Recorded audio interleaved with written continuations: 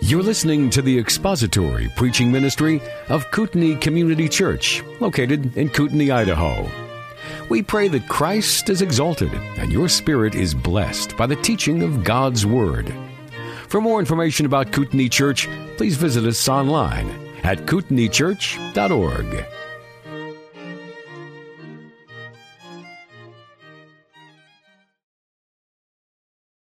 Our Father, we bow now before your word and ask that we would hear this morning from you. It is only in the pages of revealed Scripture that we can, with any confidence, expect to hear you speak to us.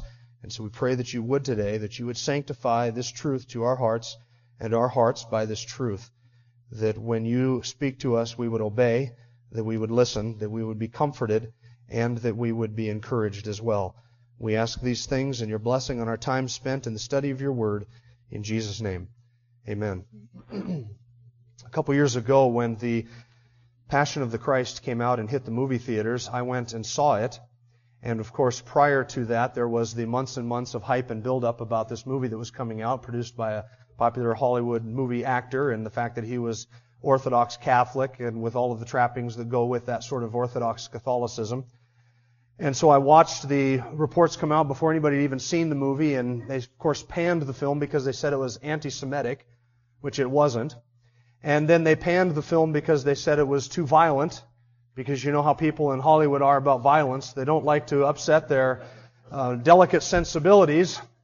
It was no more violent than any other fare that comes out of Hollywood that they produce without any qualms whatsoever.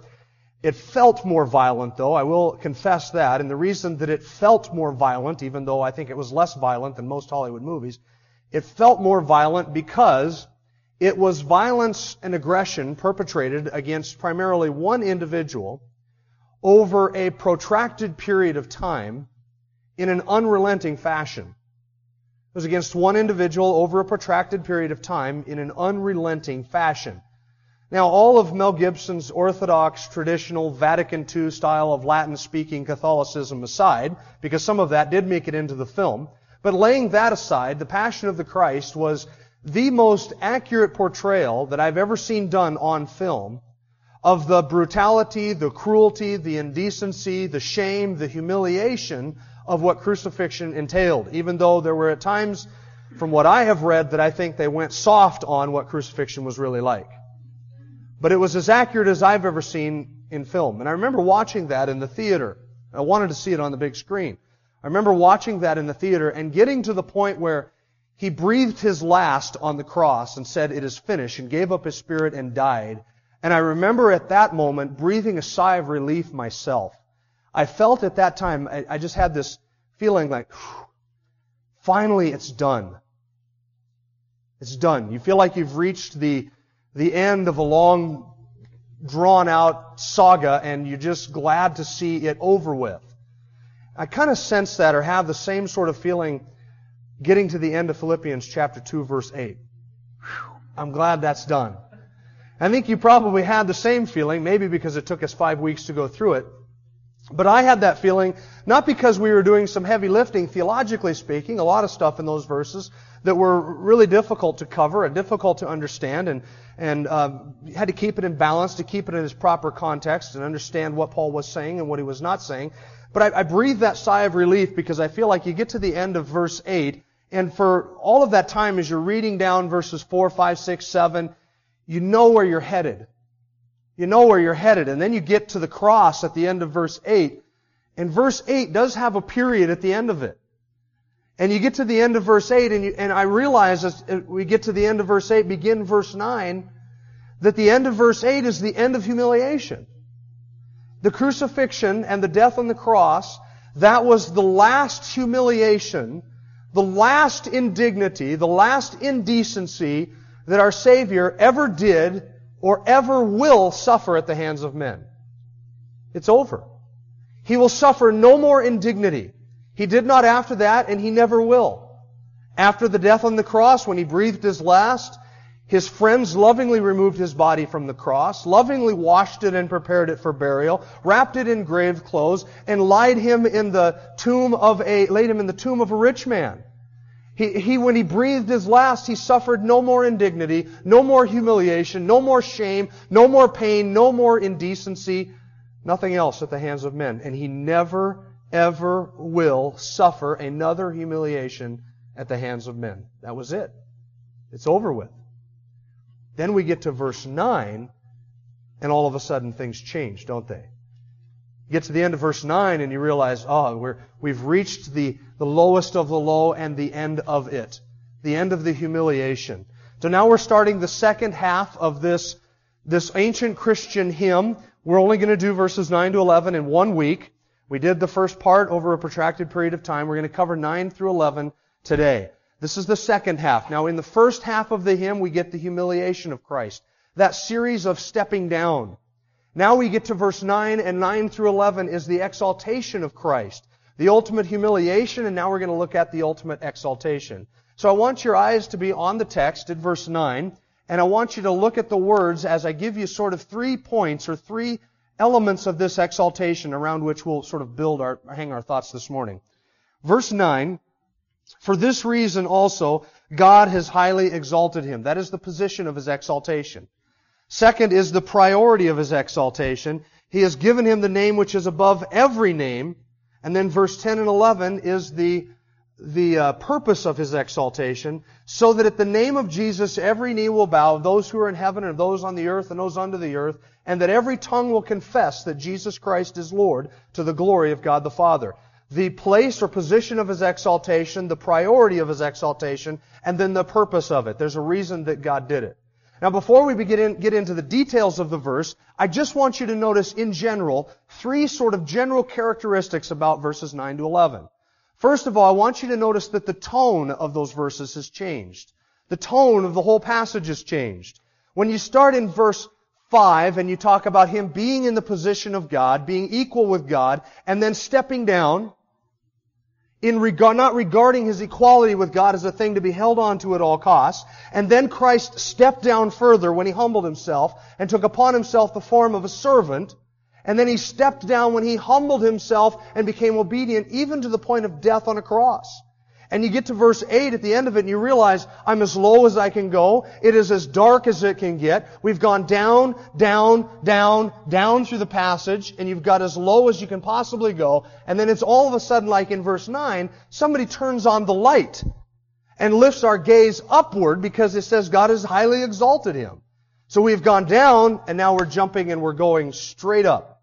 So the tone has changed. It's gone from being dark and somber and sort of descending in humiliation to all of a sudden being triumphant and exuberant and joyful and excited, victorious. So the whole tone has changed. Second, I want you to notice that there's no mention of the resurrection per se. Did you notice that?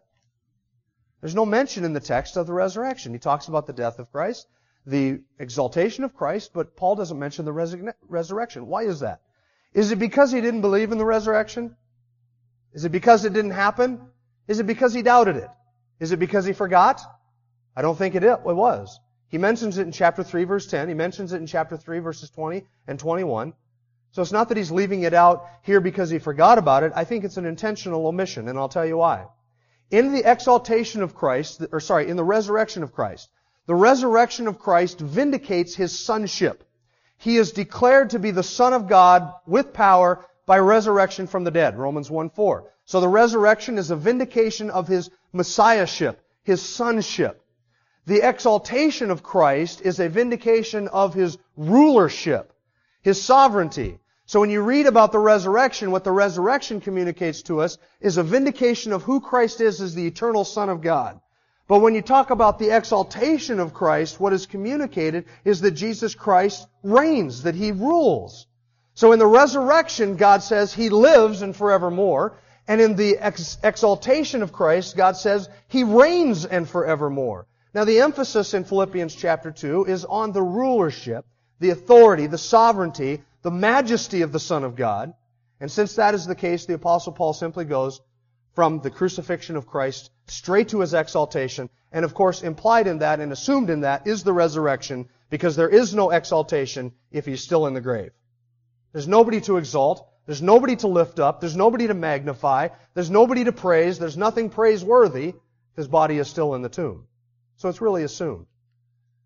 Third sort of general quality about these verses that I want you to acknowledge or notice is that when we went from verses 6 through 8, it was a series of steps down. Did you notice that? A series of steps. How many steps here? 1. Just 1. Straight up from the lowest of low to the highest of high. No, he got exalted here and then he got promoted to this and then he acquired that. It's just from the lowest of low to the highest of high. 1 step. Now with that in your mind, let's look at the details of it and let's look first of all at the position of his exaltation. Keep your eyes on the text and read along with me beginning at verse 9. For this reason also, now stop right there because that's a good place to stop. For this reason also, there's something that Paul is saying there. He's giving to us the reason that God has exalted His Son. What is it? For this reason, you've got to look back to the previous verses and what is it about? Because He humbled Himself. It's not because God had nothing better to do. It is because the Son condescended, took upon Himself human flesh, was made in appearance as a man, humbled Himself to the point of death, even the most degrading and humiliating death on a cross, that for this reason God has highly exalted Him. Because He stepped down voluntarily. Not that He was forced to do this, not that He was coerced into doing this, not that He was guilted into doing this, but He did this Himself to Himself for us in looking at our interest instead of His own, at the interest of others. For this reason, God has highly exalted Him. Now this illustrates a truth that Jesus stated in Luke chapter 14, verse 11. That everyone who exalts himself will be humbled, and everybody who humbles himself will be what? Exalted. Do you know that God absolutely hates pride? Now there's not a single person here in front of me, nor is there a single person in front of you, that is not affected by the sin of pride. It is in the heart of every single human being. And God hates it. And He promises that He will wage war on it, and that if you exalt yourself, He will humble you. And He promises that if you lift yourself up, He will abase you. He will defame you. He will take you down. You know why that is? It's because pride in our heart and pride in our heart and in our life, whenever we lift ourselves up against God, whenever we exalt ourselves, what we do is we wage war on His throne and His rule and His reign and His authority and His power and His position, and we say in our hearts, I will be first and I will have my way and He will not have His. And it's a war on the throne of God. And God doesn't take that lightly. And He promises to abase us. I love the fact that God delights in humbling the proud. But I also delight in the fact that God delights in exalting the humble. Now here's the catch. In Scripture, the promise, God will exalt you, is not given to those who are humbled. It's given to those who humble themselves. Do you know the difference between being humbled and humbling yourself? Do you know what the difference is? One, you do, quite willingly. The other, you don't do. Somebody else does it to you.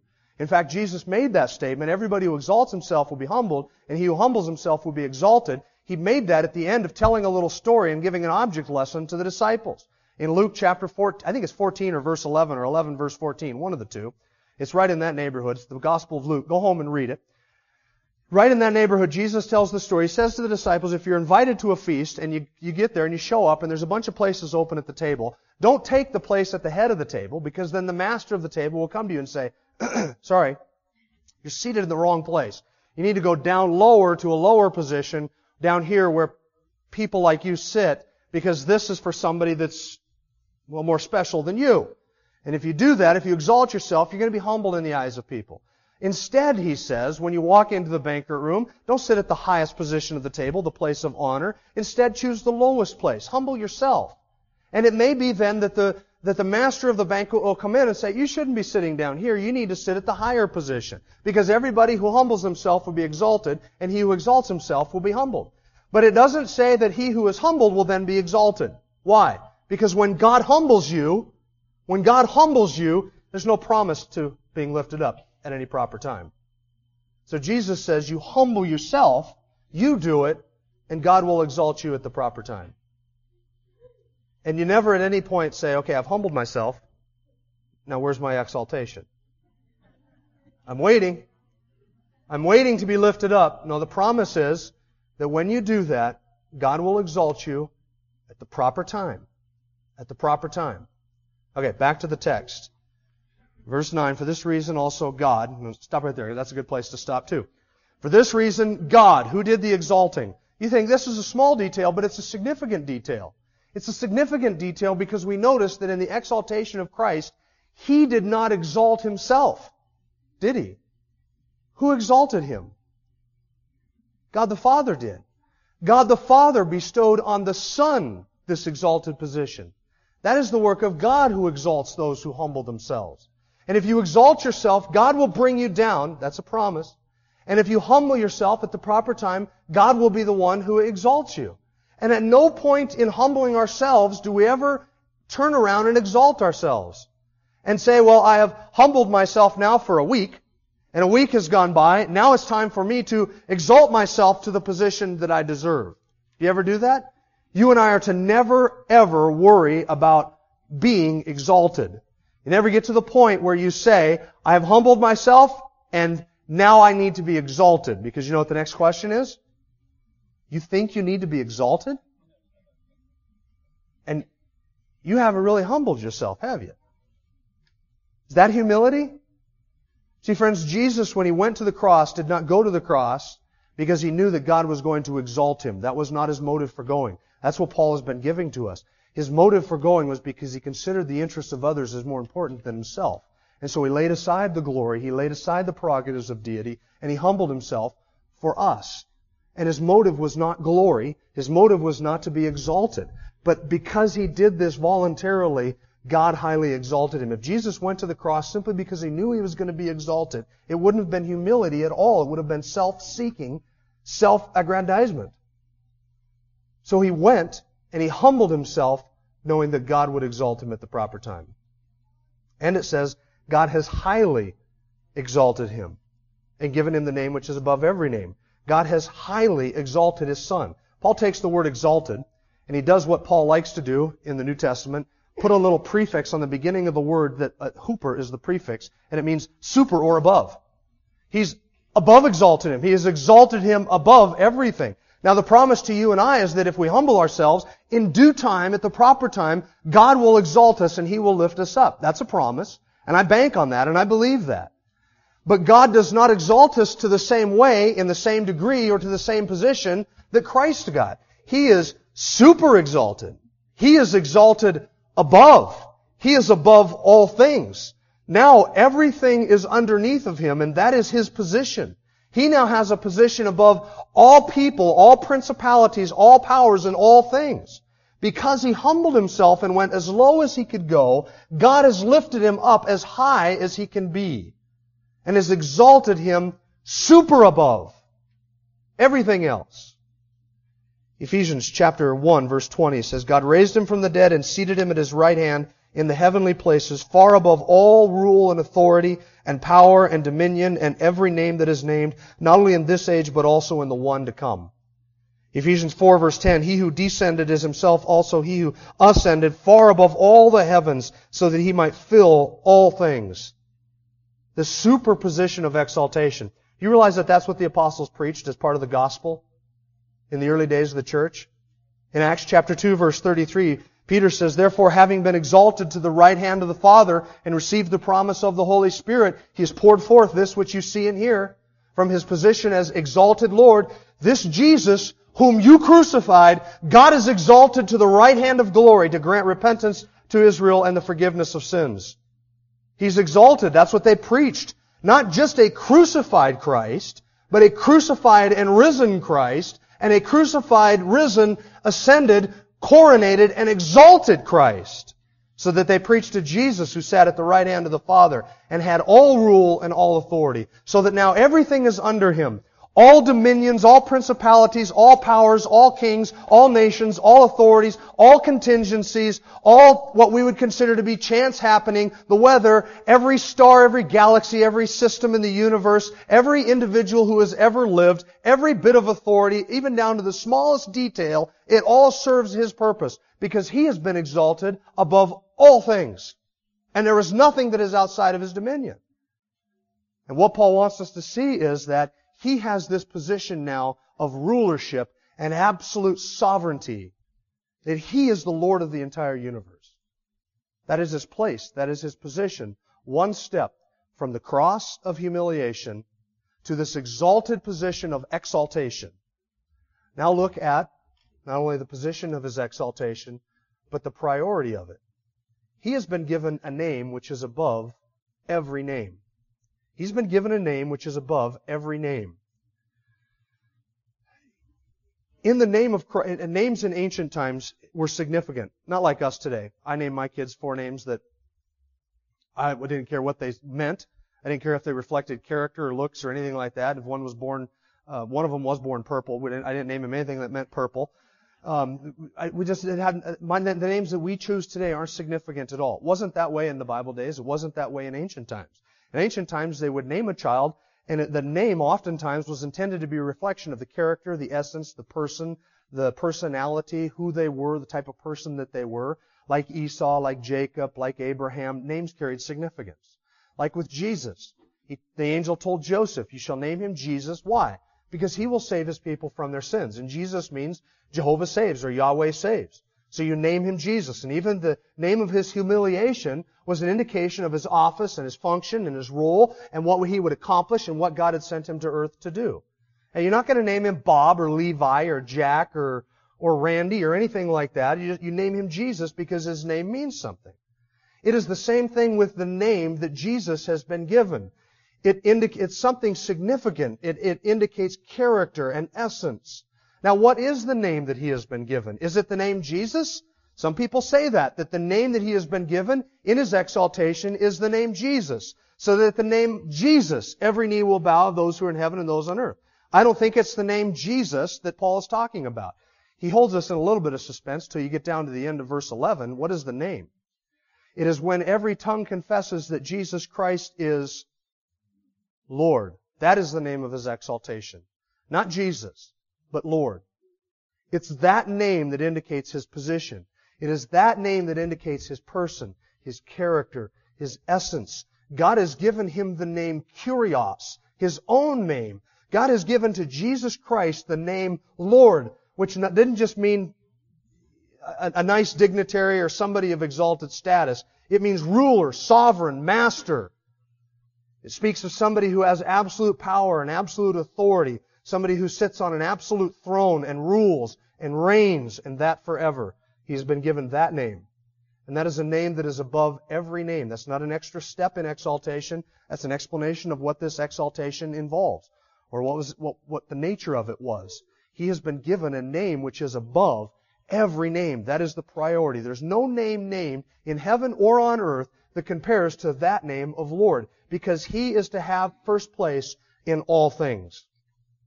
Now let me let you in on a little mystery here. It seems to be indicated by the text that Jesus, through His humiliation and His exaltation and God giving Him this name, that He acquired something that He didn't have before the incarnation. Doesn't this seem to suggest that? That He got something as a result of His work of redemption and His humiliation and the cross, that He was given position or a power or a glory that He didn't have before as a reward. It sort of seems to feel that that's what Paul is saying. But I don't want you to walk away thinking that what God did in exalting His Son was simply to reverse the incarnation process. It's not that He was here and He stepped down and God put Him right back up equal again. It is very genuine to say that Jesus has something today that He did not have before the incarnation, doesn't He? Today, He is and always will be a Redeemer, because He has accomplished redemption. Today, He is a high priest who intercedes for His people. Today, He is a glorified God-man and an exalted and glorified human being at the right hand of the Father, and will exist as such for all of eternity. Today, we honor Him and more tribute is given to Him because we recognize who He is, we recognize the position that He has been given, and even the Father has committed all judgment to the Son. So that in order to honor the Father, you must honor the Son. So does He have something today that He didn't have before? A lot more honor, recognition, tribute, position, status, responsibility. Not to suggest that He's any more God than He was before He came here. Not to suggest that He has any more glory now than He had with the Father before the world was. And not to suggest that He's any more perfect today than He was before He came to earth. None of that. but there is a very real sense in which He is honored and praised and attributed more as a result of accomplishing redemption for His people and for a people for His own possession today than He had before He came here. And so God has exalted Him to this exalted position so that, as Paul says in Colossians, He may have the preeminence. He may have first place in all things. Hebrews chapter 1 verse 4, that He has inherited a better name than the angels. We read that in Hebrews chapter 1. To which one of the angels did God ever say, "You are my Son, and your throne, O God, is forever and ever"? To no angel did God ever say that. But to His Son He has, because He has exalted Him to the highest place and given Him a name which is above every name. That's the priority of His exaltation. Third, I want you to notice the purpose of the exaltation, beginning in verse 10. So that, that's a purpose clause, for this reason, for this purpose, in order that this may happen. So that at the name of Jesus, now it's not the name Jesus, but the name which Jesus possesses, so that at the name that Jesus possesses, which is Lord, every knee will bow of those who are in heaven, and of those who are on earth, and of those under the earth, and that every tongue will confess that Jesus Christ is Lord, to the glory of God the Father. The purpose of God exalting His Son is so that every knee will bow, and every tongue will confess He is Lord. Every tongue will utter the name that God has given Him, which is above every name. And every knee will bow before Him. And every tongue will make confession that He is who He is, that He has done what He has done, and that He sits in the position that He sits in. Everybody will acknowledge that. Now, in my Bible, verse 10 has all capital letters for a phrase. Your Bible probably has some way of indicating that the Apostle Paul is quoting from the Old Testament. And I'm not going to have you turn there because I want your eyes to be on Philippians chapter 2. And I'm going to read to you from Isaiah chapter 45, verses 22 to 25, where the Apostle Paul quotes from. He quotes from the book of Isaiah, and I want you to look at it, and I want you to recognize the similarities between the texts. Now listen. Isaiah chapter 45, verse 22. Turn to me and be saved, all the ends of the earth. For I am God and there is no other. I have sworn by myself, the word has gone forth from my mouth in righteousness and will not turn back. And here it is, that to me, now who's saying this in Isaiah? God. Thus says the Lord, God. And then He says, to me, every knee will bow, every tongue will swear allegiance. They will say of me, only in the Lord are righteousness and strength. Men will come to Him, and this is Isaiah speaking of God, men will come to Him, and all who were angry at Him will be put to shame. In the Lord, all the offspring of Israel will be justified and will glory. Now, friends, that is as strong of an argument for the deity of Christ as you could possibly hope to find anywhere in the New Testament. Paul quotes from Isaiah. You go back and you flip back to Isaiah, and what does Isaiah say? The Lord says, the Lord God says, to me, every knee will bow and every tongue will swear allegiance. Every tongue will confess. And then Paul quotes that passage and he applies it to Jesus and says, to Jesus, every knee will bow and every tongue will confess that He is Lord. Every tongue will make that confession. Now you and I are left with one possible conclusion, that Jesus Christ is the God of the Old Testament of whom Isaiah spoke and who spoke through Isaiah. And Isaiah says that all who are angry at Him will come before Him and be put to shame. What does that mean? We'll get to that in just a second. Now when Paul says, to Him every knee will bow, who is he speaking of? Everybody. Everybody. Every knee will bow. That's why he says every. If it didn't mean every, he wouldn't say every. Not a few, not just the redeemed, but every knee will bow before Him. And every tongue will confess, not just a few and not just those of the redeemed, but every tongue will confess.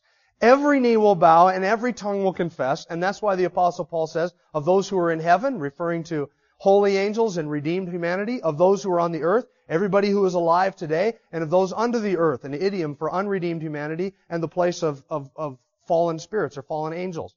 Both angelic and human hosts, everyone, every knee and every tongue will someday bow and confess before Him that He is Lord of those in heaven, earth, under the earth, all who have ever lived.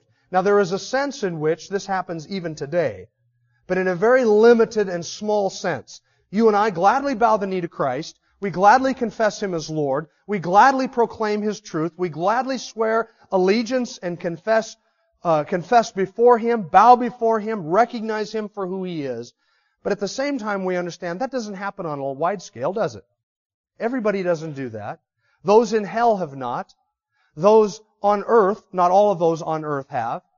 But there is a sense in which, even though it happens now, we do that with full knowledge and full expectation that one day that is going to be a universal worship service. Now, does that mean that all people will be saved?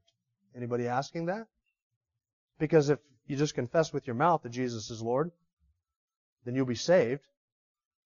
What happens if everybody confesses that He is Lord? Well, by the time this happens, everybody will have already either received or forfeited eternal life, depending on what they did with Christ. This is not a text that has anything to do with a universal salvation.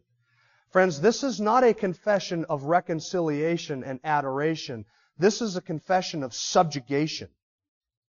A confession of subjugation. Some people on that day will bow before Him gladly. Others will bow before Him madly. Some people will bow before Him in adoration, others in subjugation. People will bow before Him and they will bend the knee and they will confess with their mouth that which they do so unwillingly with hardened and unredeemed hearts.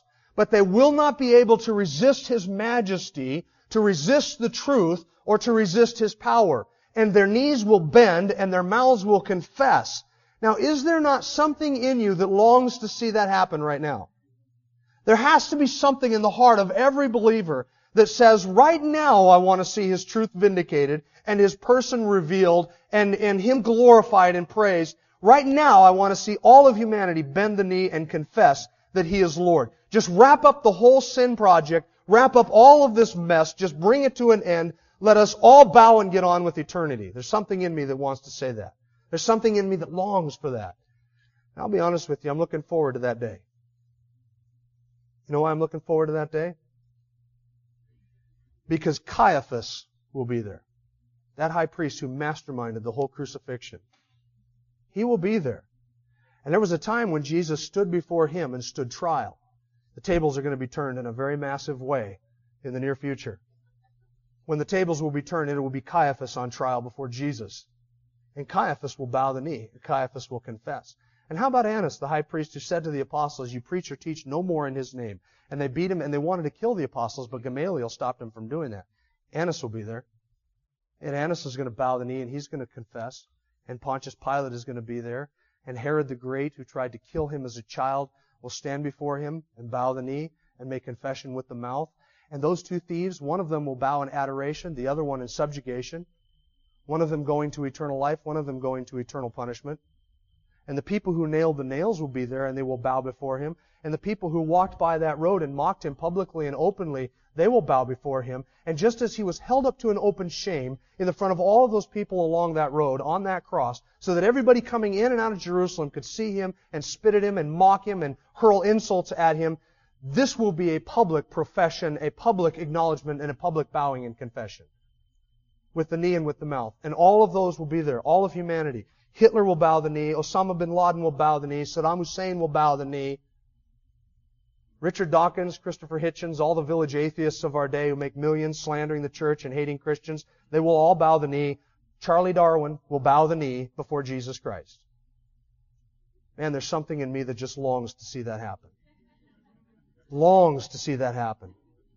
And justice will be done, and His name will be vindicated, and His truth will be exalted, and He will be lifted up, and men will bow the knee and acknowledge, "You are who you are, you did what you did, my resistance is futile, you are Lord." For some of us it will precede heaven, for others it will precede hell. Your aunt, your uncle, your spouse, your child, your unsaved coworker, your unsaved boss, your unsaved friends, your unsaved relatives, your unsaved neighbors, they'll all be there and they'll all bow. As much as they may hate Christ today, they will recognize how futile their resistance was when they bow before Him. All people will bow. And listen, you will bow too. If you think that acknowledging the Lordship of Jesus Christ and obeying Him today is going to cost you too much, and you resist Him, He will let you have your will, and He will let you have your way for a period of time. But your knee will bow. The only question is, will it bow in adoration or will it bow in subjugation? Will it bow willingly or will it bow because you cannot resist His power before He cast you into the hell which was prepared for the devil and his angels? It's the only question. But every knee will bow. And every tongue will confess that Jesus Christ is Lord to the glory of God the Father. Now there's two implications that we draw from this truth about the exaltation of Jesus Christ. First one has to do with our relationship to His Lordship. Our relationship to His Lordship. Have you ever heard Christians use the phrase or express terminology like this where they say, well, I trusted Jesus as my Savior when I was 4, and then I lived in utter rebellion, sinful flesh, and utter depravity, and just indulged my flesh in every sinful desire that presented itself to me for 30 years. And about 2 years ago, I finally made Him Lord. You ever hear people talk like that? I've used that terminology. It's utterly unbiblical and utterly wrong. You know why? Because Scripture never speaks anywhere about us making Jesus Christ Lord. He is Lord. You don't make Him that. You don't reject Him as that and still own Him as your Savior. You don't have that option. You either submit to Him and obey Him and bow before Him and take His salvation as He offers it in grace, or you reject Him as a person. But you don't say, well, I'll take salvation and I'll leave the whole Lordship issue up for another day. Now sometimes when people say that, what they mean is, I became a Christian, I floundered around for a little while, I couldn't get my feet spiritually because I wasn't connected with a local church, and so I was really struggling in my sanctification, but eventually the Lord sort of got my attention and I sort of got things turned around. I can understand that scenario because that was my experience. It happened to me. But I know when I was saved, and it wasn't when I finally got things turned around. There was a sanctification process for a period of time, and then it sort of took off once I got my spiritual feet under me. But somebody who says, I trusted Christ when I was 4 because I prayed the prayer, I checked the box, or I walked the aisle, or did whatever I did, then I lived sinful, rebellious life for 20 years, and I finally made Him Lord of my life. No, what you finally did was probably get born again and get saved. It wasn't that you finally made Him Lord. He is Lord. There was just a point where He finally redeemed you, and He saved you, and you acknowledged it, and you confessed Him. Now, in all of this, am I suggesting that we are saved by our obedience to Him? No. That's works righteousness. We're not saved by obedience. We're saved by grace through faith, but we are saved by grace through faith in Jesus Christ, who is both Lord and Savior. And we acknowledge Him as such. And any profession of faith that thinks there is salvation, while they reject His right to rule over them, is a worthless profession of faith. If it is not accompanied by obedience, then that type of profession of faith cannot save you at all. The individual who says in their heart, I will not have this man to reign over me, is not saved. That's the bottom line. The individual who says in their heart, I will not have this man to rule over me, is not saved. Salvation comes to Christ and says, You are my Savior, You are my Lord, I trust in You for who You are and what You have done. He is called Lord in Scripture 474 times. You look at the preaching of the early church, you know what they preached? He's Lord. Trust in Him. He'll save you because He's Lord. In fact, if you go through the book of Acts, you'll find the word Savior used of Christ twice. You'll see that He's called Lord 92 times. What did they emphasize? This one, whom You crucified, is risen again and is exalted to the right hand of God. Trust in Him. He is the exalted Lord, worthy of your homage, worthy of your obedience, worthy of your adoration, and He demands it. And if you will not embrace Him, you will suffer, because He will punish you for your sins. So will you acknowledge Him today as Lord, or will you wait a while? So the first implication has to do with our relationship to His Lordship. Have you trusted Christ, not just to save you from your sins, but do you come before Him in obedient submission because He rules you and He reigns you, because He is Lord? The second implication has to do with our confidence in His Lordship. How do I know that I'm saved? How do I know that I'm going to eventually get to heaven? You know why I have confidence in my salvation? You know why I know that my salvation is secure? Because He is risen and He sits at the right hand of the Father. It is because He is exalted that I have confidence that He will bring me through to the end, that He will complete the work that He begun in me. He will finish it. He will sanctify me and present me faultless before His throne with exceeding joy because He sits on that throne. And because He is exalted to the highest place, my confidence and assurance comes from that fact. In fact, that's what the book of Hebrews says. Hebrews chapter 7 says, therefore he is able also to save forever those who draw near to God through him, since he always lives to make intercession for them. It was fitting for us to have such a high priest, holy, innocent, undefiled, separated from sinners, and exalted above the heavens. Exalted above the heavens. Did you catch that? He is able to save completely those who come to him, who draw near to God through him, because he is the exalted Lord. And if he is not the exalted Lord, I can have no confidence in his ability to save me. But if I'm believing in the one who sits at God's right hand, who is exalted above the heavens, who's been given a name above every name, if that's true, then my salvation is a done deal. It is secure. And there's no power in heaven, there's no power in hell, and there's no power on earth that can strip that from me. None. Because it doesn't rest with me. It rests with the exalted one, who has been given a name that is above every name.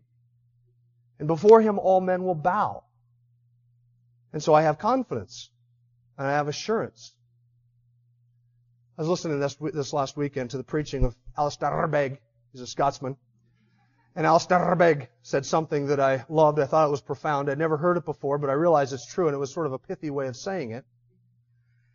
He said, those who are in heaven may be happier than you, but they are no more secure than you. That's beautiful. That's true. They may be happier than you, but they're no more secure than you. Now, that's not to suggest that being in heaven we're still insecure. That wasn't the point. The point was that those who are in heaven are no more secure in their salvation than you are. If you have believed on Christ, you are just as secure as those who are already in the presence of God. Maybe not as happy, but just as secure. Just as secure. Because he is exalted, I have utter confidence that he is able to save to the uttermost those who will come to God through him and draw near to God through him. Because we trust in not just somebody who says, I'll wash away your sins, but we trust in somebody who is exalted above the heavens, who has atoned for our sin, and he rules and reigns over all, and he will not lose those who belong to him.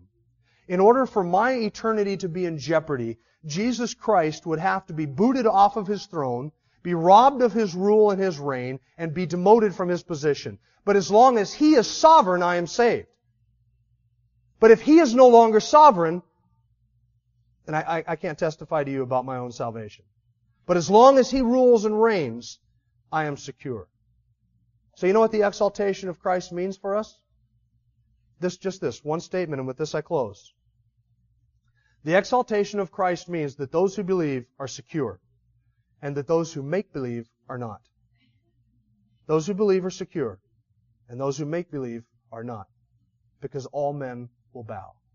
Let's bow before him now, shall we? Father, you are so good, so gracious, so glorious. We thank you that you have exalted the Son. And Lord Jesus, we thank you for what you have accomplished in salvation and in redemption. We thank you that you rule, that you reign, that you live forevermore. Our confidence and our hope is in you, and we gladly bow our knees, our hearts, and our heads before you to acknowledge who you are. You are the rightful Lord of all things, having purchased again all those who will believe in you for eternal life. You have purchased heaven for us. You have purchased every spiritual blessing. You have purchased the right to rule and reign and resurrect creation. And you have purchased our eternity with you. We thank you that all that rests in Christ and that he is able to save forever those who will come to him in faith. We do this today with glad, joyful, and exuberant hearts. We thank you for that victory. In Jesus' name, amen. Thank you for listening to the latest podcast from Kootenai Church. If you'd like to learn more about Kootenai Church or to donate to our church ministry, you can do so online by visiting kootenaichurch.org. We hope you enjoyed this podcast and pray you'll join us again next time. Once again, thank you for listening.